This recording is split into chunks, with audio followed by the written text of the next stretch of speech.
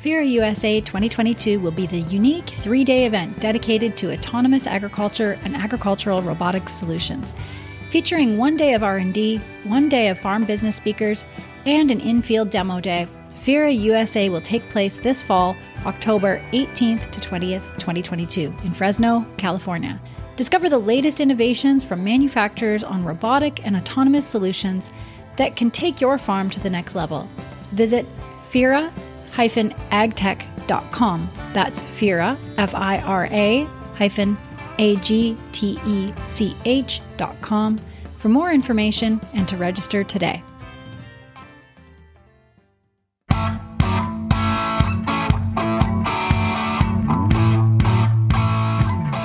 Welcome to the North American Ag Spotlight. I'm Chrissy Wozniak. Joining me today are 3 inspirational women dedicated to strengthening the agriculture industry. Today, we're going to take a look at the history and mission behind Annie's Project.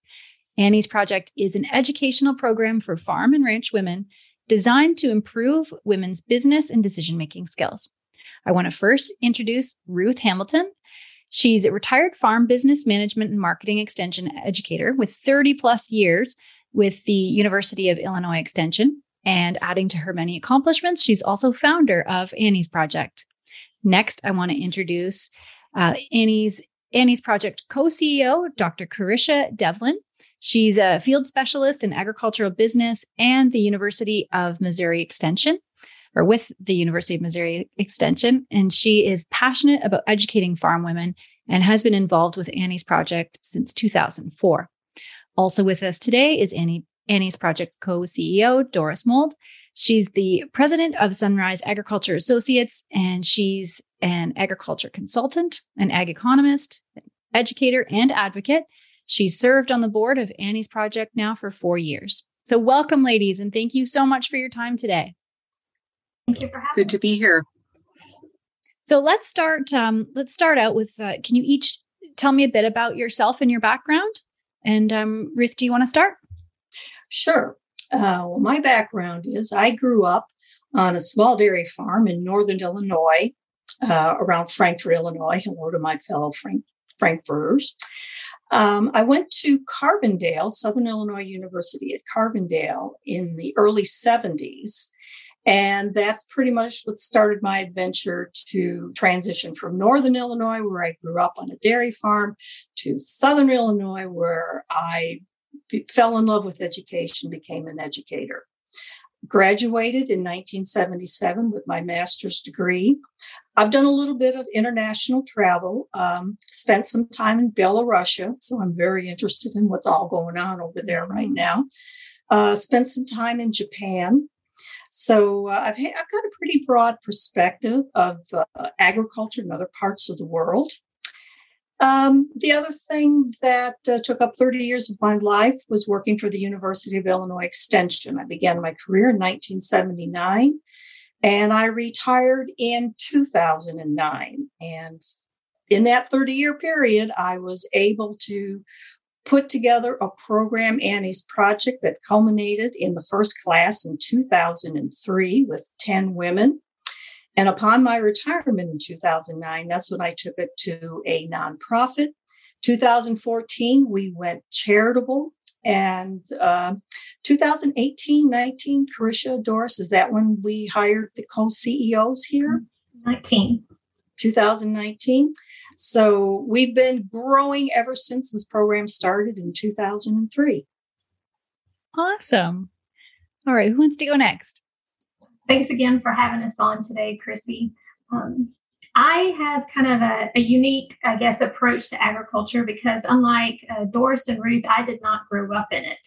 I'm from Mississippi originally, and my dad was the first generation of his family to move away from the farm, to not be involved in the farm. His dad had passed away when he was very young, and his mom moved on back to Mississippi from Tennessee.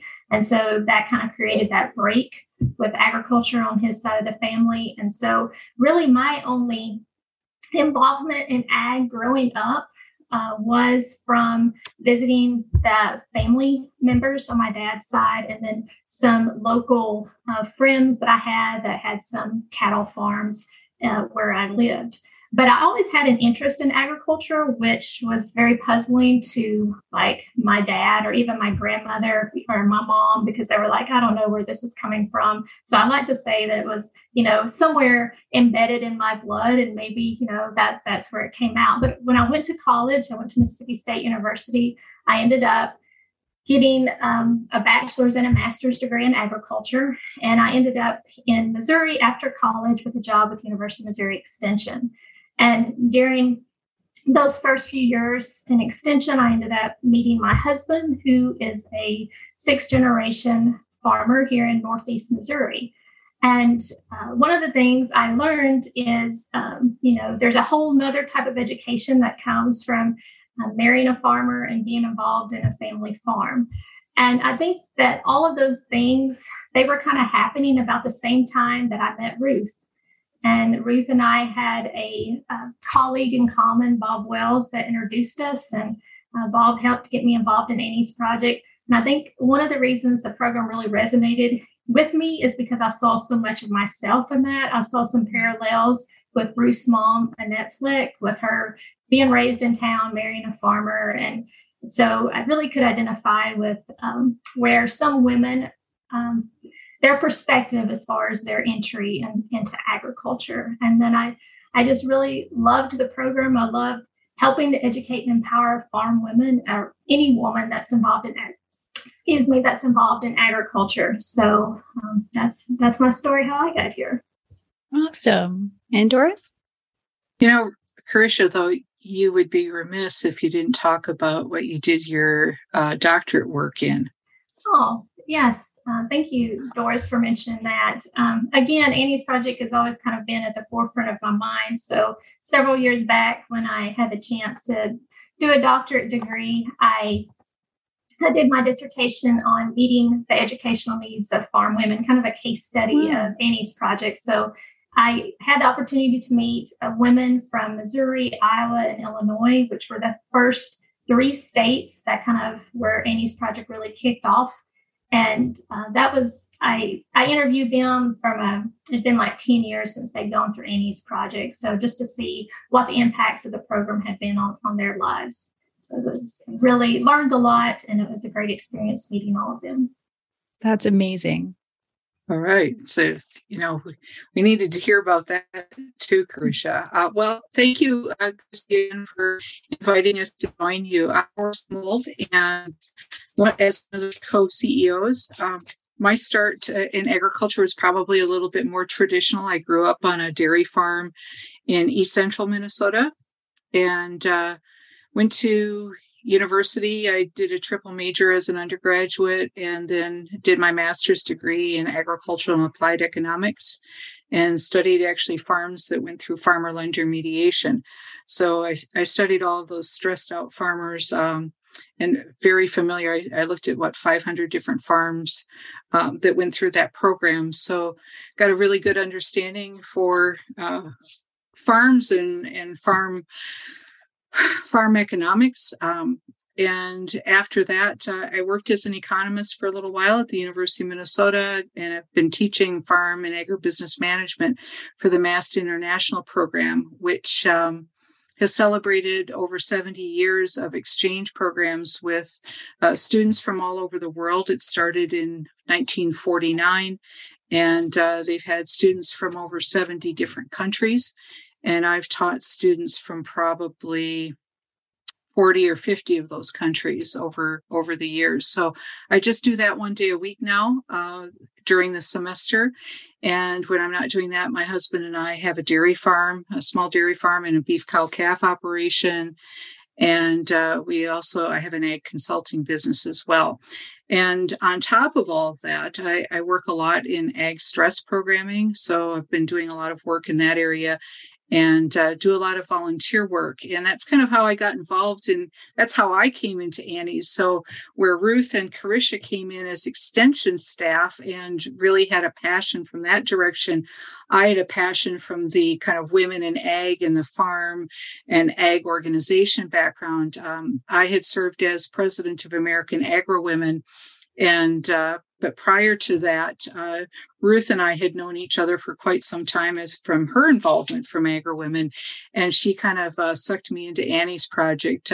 As far as, I got asked if I might be interested in serving on the board, and kind of the rest is history. I was fortunate enough to get on the board and then serve with Carisha and Ruth both on the board. And then the board decided they wanted to, they were looking at hiring a CEO, and Carisha and I both were interested. That's amazing. Well, these three very busy women. It's amazing. So who is Annie and how did she inspire this incredible nonprofit? Well, Annie is short for Annette Fleck. Annie is my mother. And as Doris had alluded to, or Carisha, one of the two, had alluded to, my mother grew up in Frankfort, Illinois. And where she got her interest on a farm was she would spend the weekends at her grandparents' farm just outside of town. So she thought, well, it'd be kind of cool to marry one of these. My dad moved out of Chicago in 1937, just amidst all that economic turmoil. And his story, how he got to the farm was they're immigrants. His parents, his mother and father were immigrants from Germany. And Germans knew that if you wanted to raise a large family like my dad was from, you had to be on the land. So that's what drove them from Chicago out into Frankfort, Illinois. And then my mom and dad met, and my mom thought, well, this is cool. Here's a dairy farmer and chickens. We were into a lot of different things. And she married him, was married to him for 50 years. Mom died in 1997. And I always said she died doing things her way because she was a very strong-willed woman. And she spent her lifetime learning how to be a partner with my dad on this farm. And just imagine all the problems that exist today with a woman marrying into a family farm. All that stuff still exists today. So when I had a chance to put this program together, I just used my mother as the muse for how could you have benefited, Mom, if you had had a program there to support you in education and emotional ways? And Annie's project evolved from that. So my mother is the inspiration for the program. I took my experience with 30 years working in extension and all the women who I had interacted with and put this program together. And coming up on our 20th year, we're still around meeting women's needs. That's amazing. And I think that, inspiring. The thing that's really interesting about, Ruth was such a visionary to come up with this idea. So, relatively early on when women's needs, and it might seem kind of strange now as we have so many women involved in agriculture. Women have always been there, right? But no one was paying attention to what they needed. And Ruth saw this gap in what was being offered and really very future thinking. And the exciting thing is that there is no shortage of demand. We're growing. It's not just survived, but it's thriving and it's growing. And that's so exciting to see what Ruth started with and how it's evolved over time. Wow, that's incredible. And a farm is essentially a family legacy. So Annie's project works with these women to really not just, help them with the business, but it is something to preserve the family farm, right? It is. And we, in our basic programming of Annie's project, introduce them to a lot of different topics. And one of them is the estate planning, the transition planning. Because let's face it, Doris has already said it, women are a part of every farm operation all over the world. And we are the mortar between all the bricks that make up a farm operation. We tend to be the focal point of problem solving. So when generations have problems, it's the woman who gets stuck in between. When you have familiar family problems, it's the woman who gets stuck in between. So we look at women as they're pervasive, they're everywhere in this operation. And from that beginning of teaching them that little bit about transition and estate planning, we have additional programs that they can attend. Managing for Today and Tomorrow is a 15-hour program that focuses on that specific topic of business planning, transition planning, and estate planning. I think another piece to that too, and it was something that really surprised me when it came out so strongly in my dissertation as a theme, was communication. That going through the Annie's Project program really helped women to communicate better with their spouse or their business partner or other family members. And if you think about succession and estate planning, transition issues, communication is really the cornerstone of that, for making that to be successful, to be able to transfer that business to that next generation. So I think while we help women improve their communications with those family members, women learn about personality styles and how to just really improve those conversations that they're having. And I think that goes a long ways towards passing on that farm legacy or whatever farm business, ag operation, however they want to classify it or call it, help it to move it on to that next generation if that is their wish. And don't you think too that what we're about is, the communication, they learn the skills, but they grow in confidence and in empowerment, and they know their stuff. Sometimes when they come into the program, they may be a little unsure, like, okay, this wasn't my thing, or maybe their spouse or other family members didn't share in them being involved in decision making or helping them understand certain aspects of the farming operation. And so we expand their knowledge and expand their confidence. And, really, everybody needs to be empowered, for a farm operation to continue.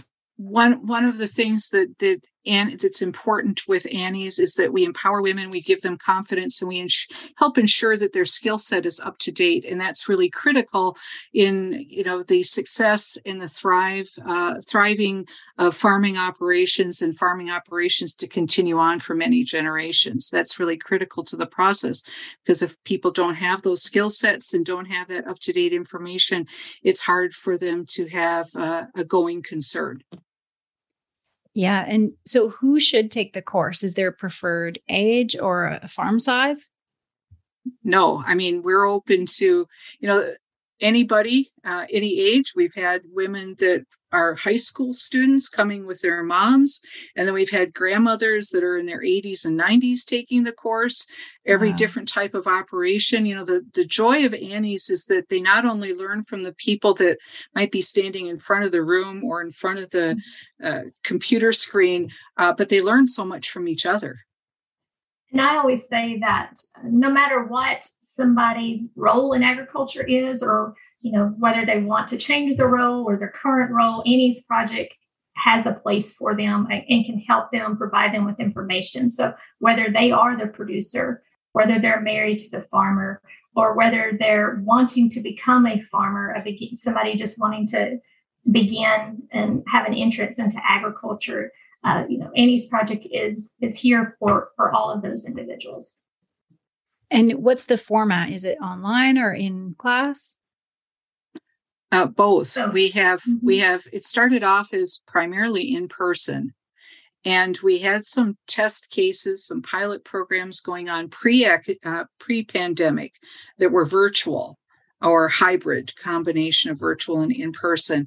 And then during the pandemic, in fact, I will say Ruth is extremely visionary, because Annie's Project had a pandemic plan that was written 7 years ago. Oh, wow. 7 years before the pandemic. Okay. So we had a pandemic plan, and I don't think most people had a pandemic plan. So we did. I'm going to give Ruth a big pat on the back for that. It may be not quite the pandemic we had imagined, but we had a plan, and we quickly turned to doing virtual sessions. We did virtual sessions for the women that we train, and we went into doing virtual sessions to train our facilitators and work with the people that help deliver Annie's Project across the country. So it's available across the country, not just in the Midwest? Yes, we're in 38 states on one U.S. territory. And as Doris said, I think virtual has been a new window of opportunity for folks to participate in Annie's Project.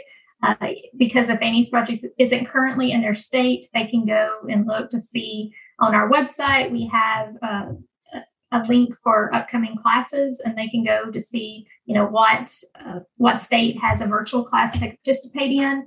I think it's also really helpful for those women who are landowners and they may not live in that state, but perhaps they've inherited ground that's in a current state, or they purchased ground and they just want to improve their knowledge about how managing an ag operation works, all of those risk management skills they want to learn and brush up on. They can have a chance to do so. And then also virtual offers just, I hate to say convenience, but it is kind of that, because we have a lot of women that may have young children, and it might be hard for them to get out of the house and actually drive. Some people drive an hour to get to an Annie's Project class. So having something that they can do from their home, still continue learning, but also still take care of their family and other obligations that they have, is been tremendous in helping us to get the program more widespread. Oh, that makes sense. And how long is the course? We have different courses. Our original Annie's Project course is an 18-hour course. And we traditionally would meet one night a week for a 6-week period of time for 3 hours each night. But the way we have it, where you can take virtual classes, a lot of the learning is kind of a flipped classroom learning where participants can do some self-learning and then come together into a Zoom setting for discussion, to hear from other speakers, to do some activities, that sort of thing. But we do have other classes that fall underneath the Annie's umbrella. Ruth mentioned earlier the Managing for Today and Tomorrow, which is our state succession transition program. It's a 12-hour program.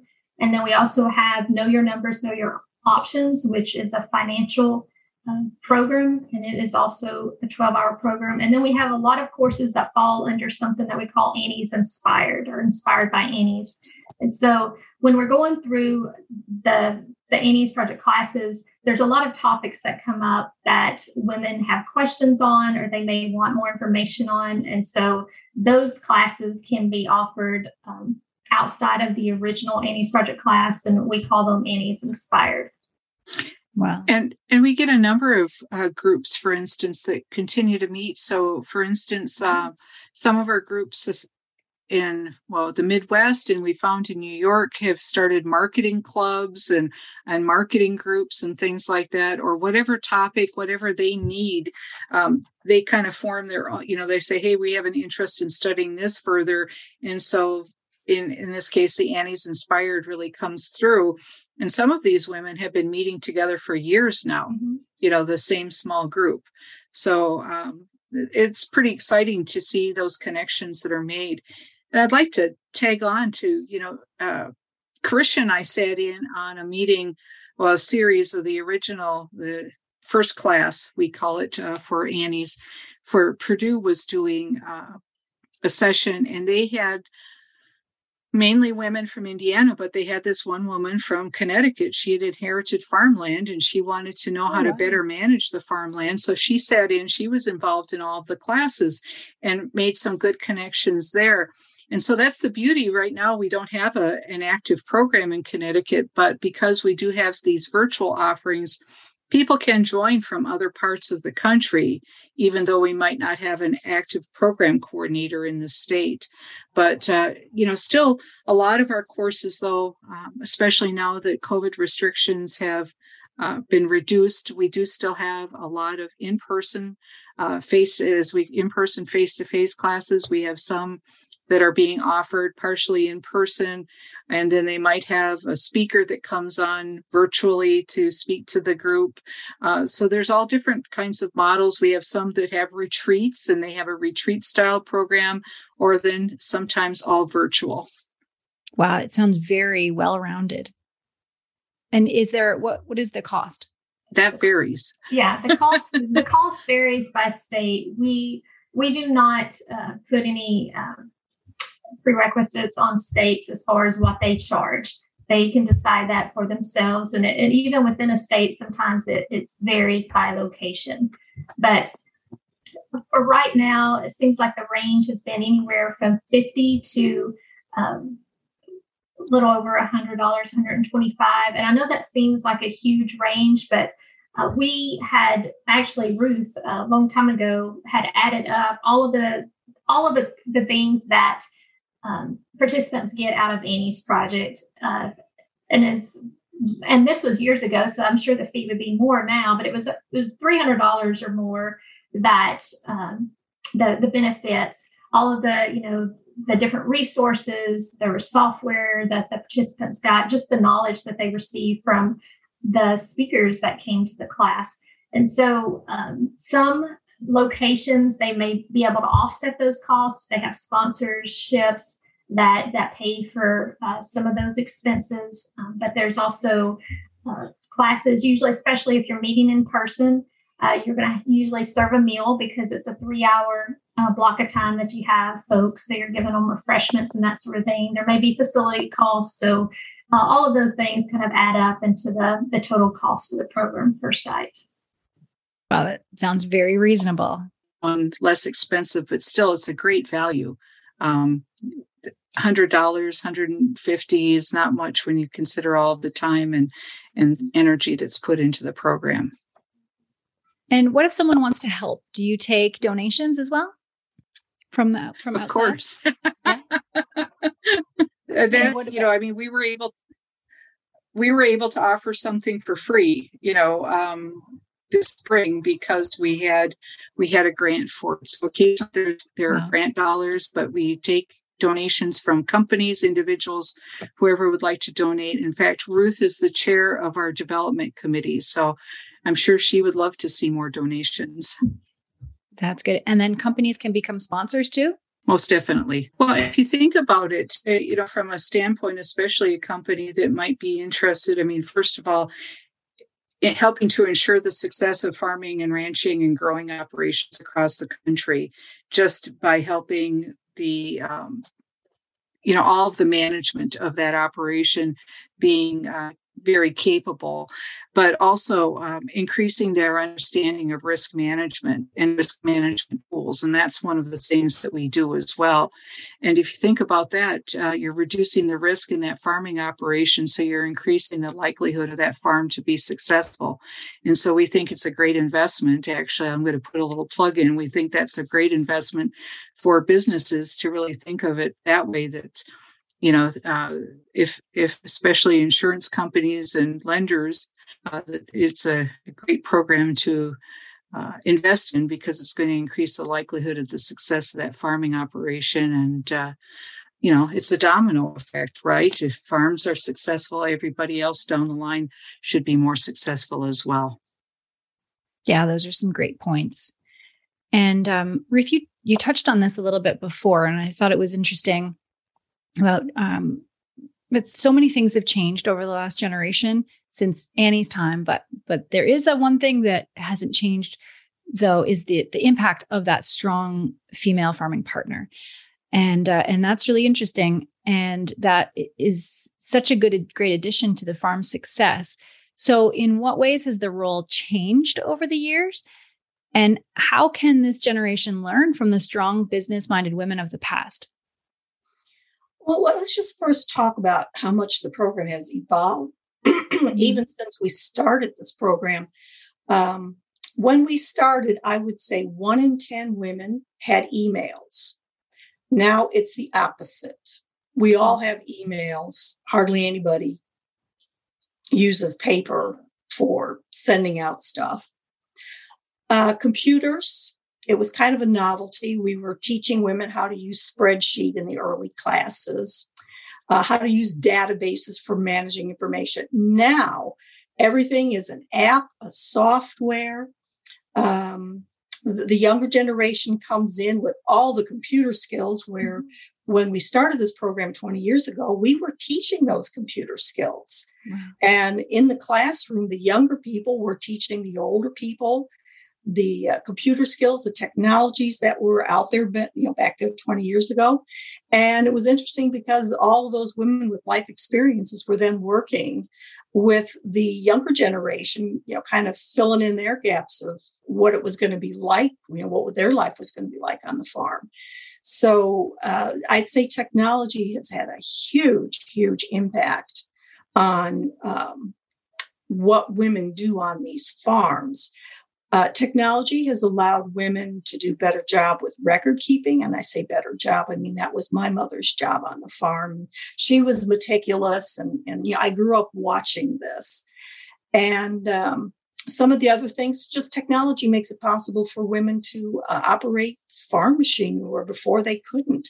How many combine operators do we know are the women? And everything is just sort of like a joystick over there, button pushing. And, it just really does make that job for them to join in the operation that much easier. Yeah. And Krisha, do you have anything to add to that? When Ruth was talking about that, it reminded me of an article I had read many years ago when I was working on my dissertation, and it was talking about how, women were originally the ones that were in charge of planting the crops. And in a lot of, developing nations, third world countries, they still are. They're the ones that are in charge of doing the labor, putting the crops in, of harvesting.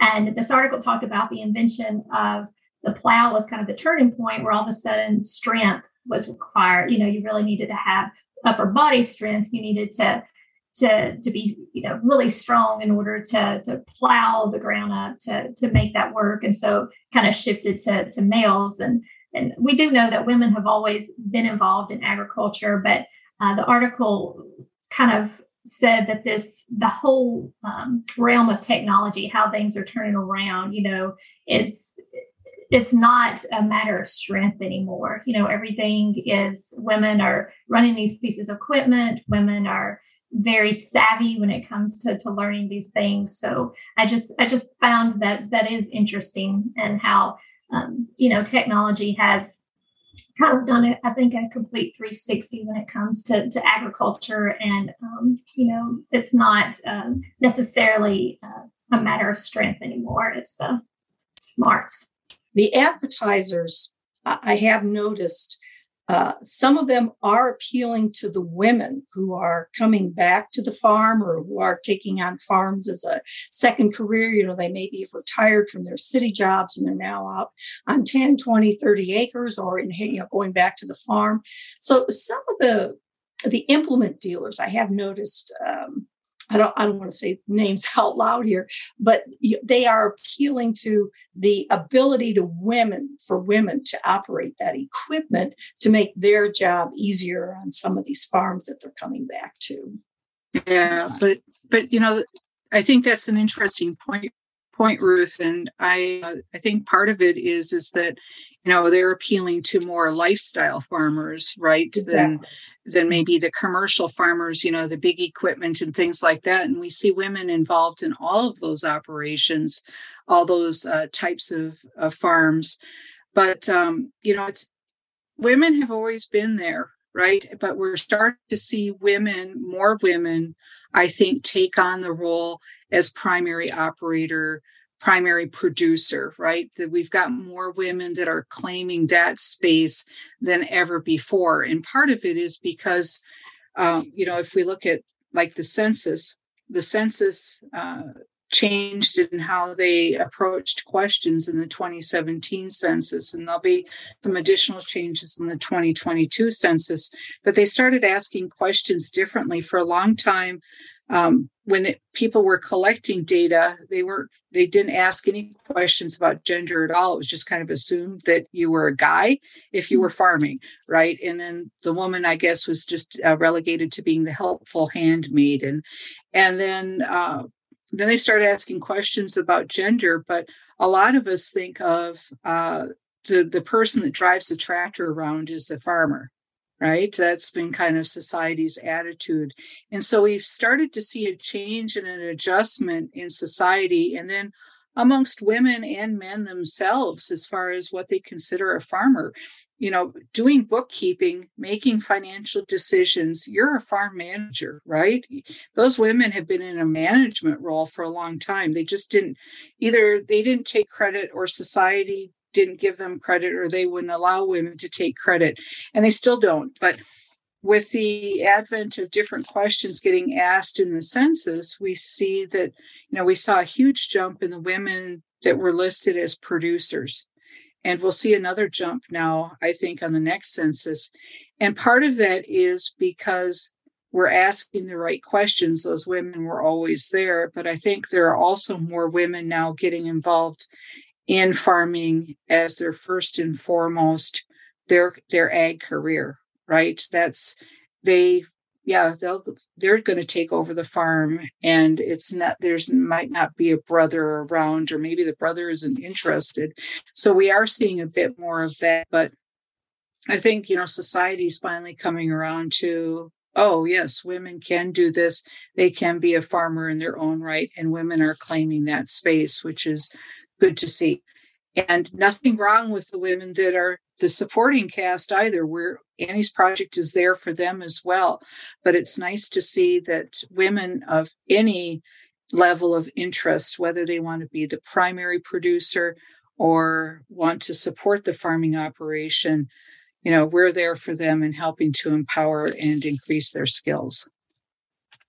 Excellent points. I think, Chrissy, that's what makes our program so unique from a lot of other programs. And I do recall when we started out this program, people said, well, how are you going to get over these barriers? Number one, how is livestock going to interact with grain? How are young people going to interact with old? I mean, they didn't have that imagination. They were all educating like-minded, similar groups. Mm-hmm. And I looked at it as that is an advantage, that you take generations and put them in the same room, that you take an organic farmer and put them alongside the commercial farmer, that only expands everybody's horizons in the room. So I think that uniqueness of our program has done us well in these last 20 years. So, I still remember the one critique I had when we started the program was it was 18 hours.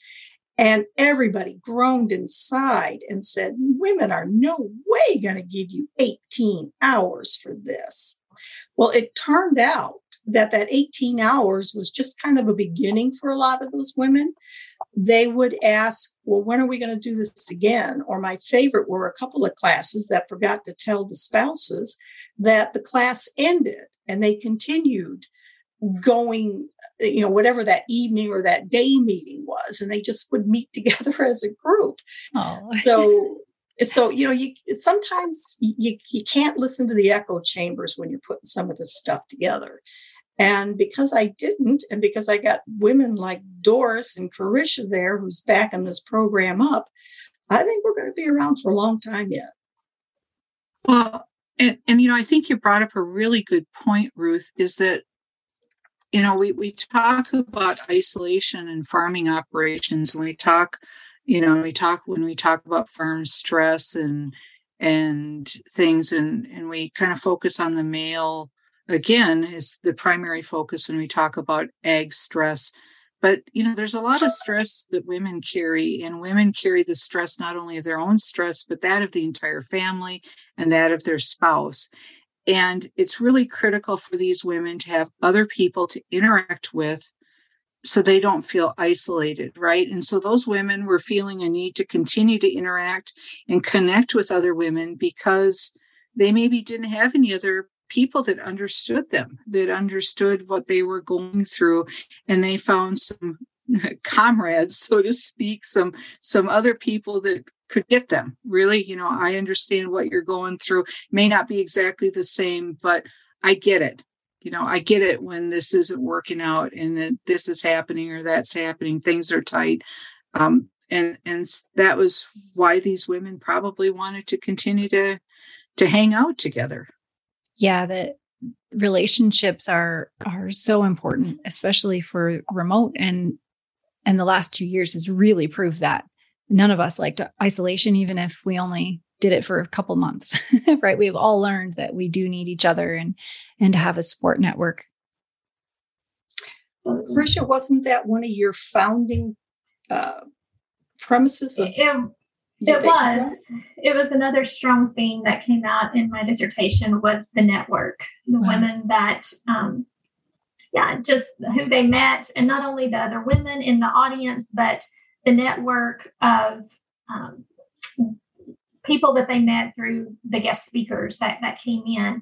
And I'll share a really quick story that to me really highlights all of that. And this is from a lady that was from Missouri. She'd gone through Annie's project, and then a year or so after she had finished the class, her husband died in a tragic farming accident, and she had 3 kids. 2 of her sons really wanted to farm one day, but they were still, one was in middle school, one was in high school, and everybody around her told her to sell the farm. Like, you can't do it. You can't keep it together. You need to sell it. So she was hearing that from some family, but also from her lender, from her attorney, from her accountant. And so she really thought about it, and she wanted to keep that farm together for her sons to farm when they got old enough to. And so she went back to what she learned in Annie's project, and she went back through the list of contacts that she received through Annie's project and through, the guest presenters that came in, as she leaned on those other women that she met. And she formed a support group around herself of people that did believe in her and believed in her vision. So she got a new accountant, she got a new lender, she got a new attorney, and her grown sons are farming today because she listened to the voice within herself that said, yes, I can do this. And what really drives me and makes me love Annie's project so much is she had that within herself all along. But sometimes you need somebody to remind you that, yes, you can do it. And to me, that's what Annie's project played in that moment for her, is that because that we gave her that information, we helped her meet other people, those guest presenters that came in. She had that new network. All of that just reinforced what she really knew deep inside, that she could do it. And I'm so happy that we could play a role in helping her with that. That's amazing. I love that. I was going to say, and there are other stories like that. And now she's farming with her sons right now, isn't she, Carisha? She part-time, but she also works in town. So, but we hear this story time and time again. And actually, we heard the story from now one of our women that is one of our program coordinators and has gone into ag lending. A similar story happened that her father, she was farming with her folks, and her father was killed in an farming accident. And she and her mother took Annie's project together. She and her mother didn't get along. And they took the class together because they thought it was important, if they were going to keep farming, that they needed to gain some more skills, but also figure out a way to communicate with one another. Mm-hmm. And circle back to that communication, as Carisha said earlier, how that is key. And she said that was why it was successful. They were able to successfully keep farming. And also it's a big reason why she's now wanting to support Annie's project and provide Annie's project for other women in her area. She's coming back now, and she's going to coordinate and facilitate programming for us.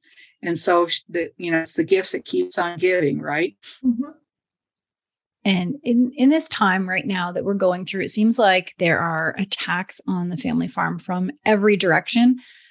And so it's more important than ever for producers to be educated about all the aspects of the business in order to thrive these tough times. Mm-hmm. So what advice do each of you have for producers as we enter the second half of 2023 and beyond?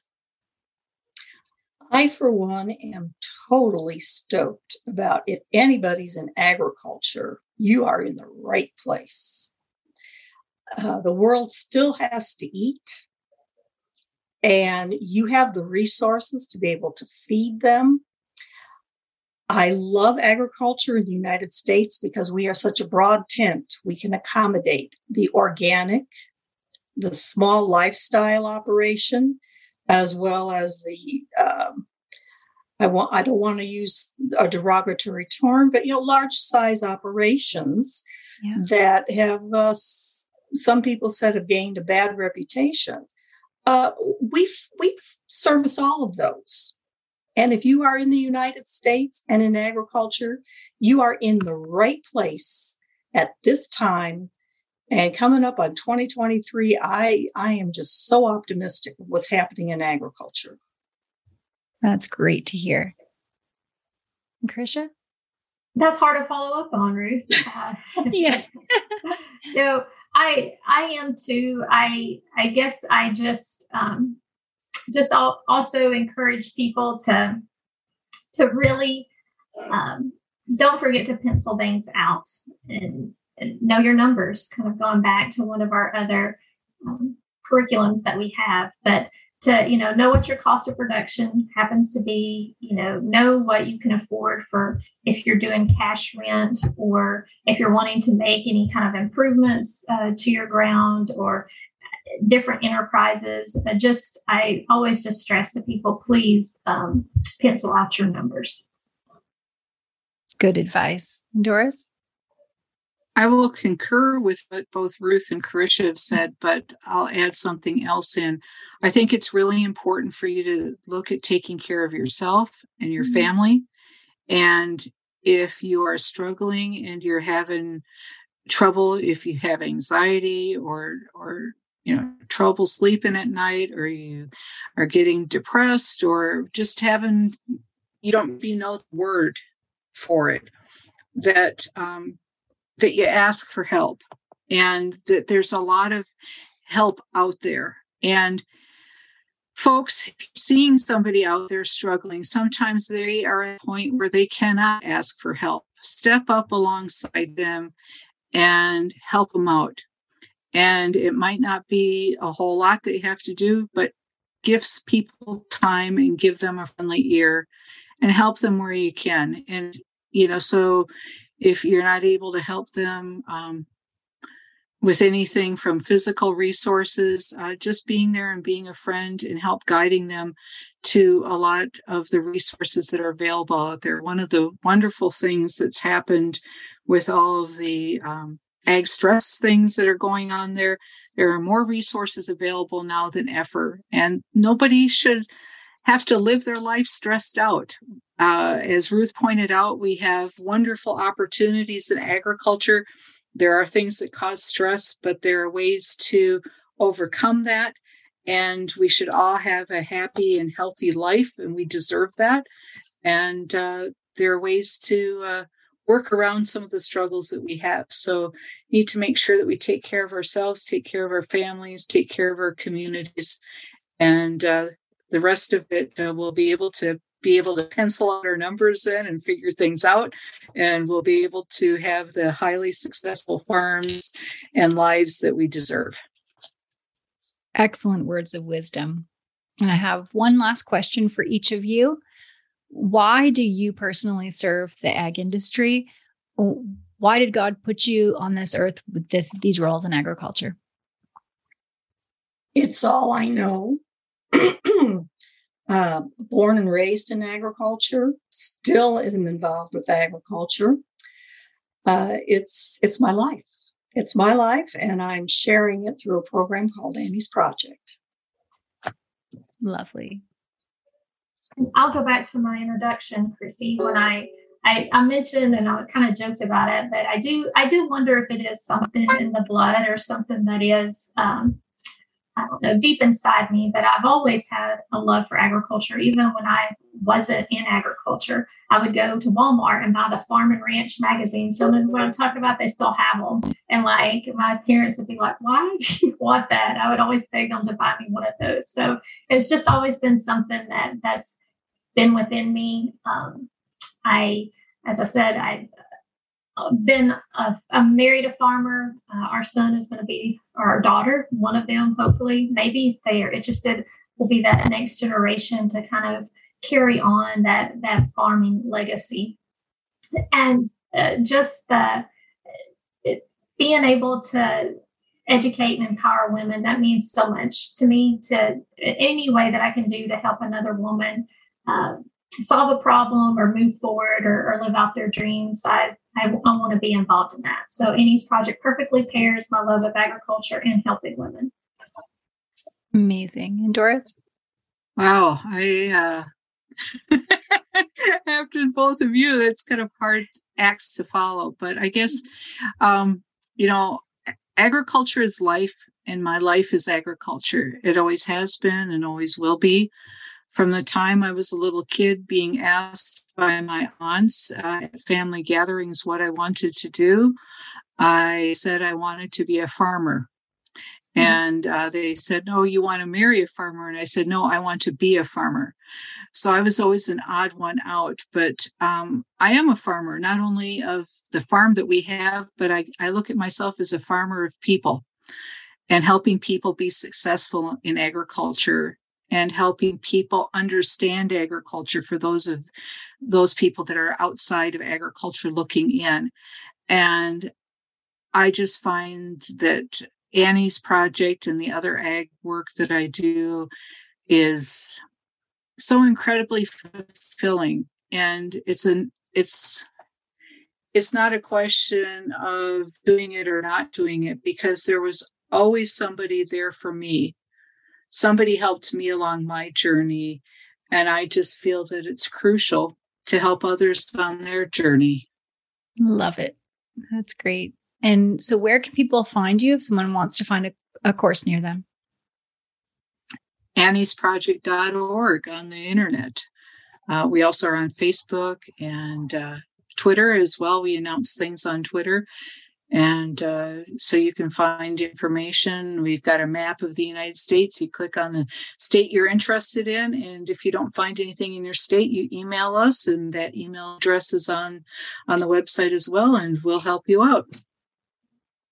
Perfect. Well, thank you, ladies, for joining me. What a great conversation. And you're all doing such great things for the industry and supporting these farms and preserving these farm families. It's really incredible.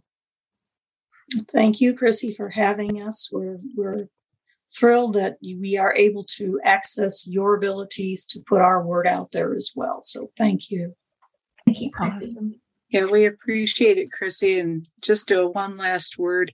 We're not preserving farm families. We're helping them thrive and grow and be productive, hopefully, for many centuries to come.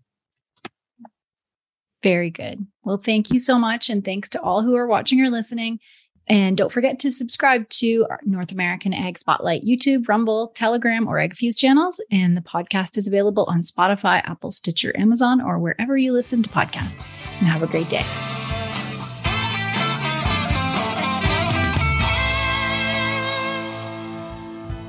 Thanks so much for listening to today's Ag Spotlight episode, where we put the spotlight on people and companies doing great things for the agricultural industry.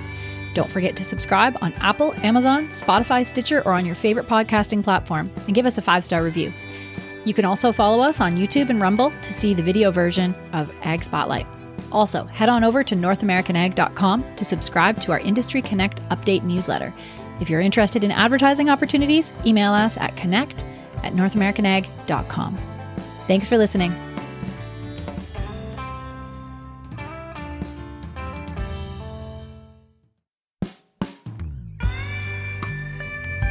Our newest podcast by North American Ag is called What Color is Your Tractor? The stories behind the ag brands you love and the ag brands you love to hate. Hosted by me, Chrissy Wozniak. We take a deep dive into the companies that have built modern agriculture. Subscribe on your favorite podcasting platform. Go to whatcolorisyourtractor.com. Available on Apple, Amazon, Spotify, Stitcher, or wherever you listen to podcasts. Fastline Auctions, the ultimate destination for online farm equipment auctions. Looking to list equipment? Fastline Auctions knows farmers, and farmers have trusted Fastline for their equipment needs for over 45 years. With unmatched digital reach and direct-to-farmer catalogs, they can find the right buyer for your equipment. Not to mention, they have the industry's lowest commission rates. And if you're looking for equipment to buy, you can bid with confidence. No buyer premiums, no reserves, just integrity. Fastline Auctions, your trusted platform for hassle-free, cost-effective farm equipment auctions. Visit fastline.com for more information. You can join us for a tour of the Fastline Auctions platform July 13th at 6:30 p.m. To register for this webinar, go to northamericanag.com/fastline-webinar. That's northamericanag.com/fastline-webinar to register now.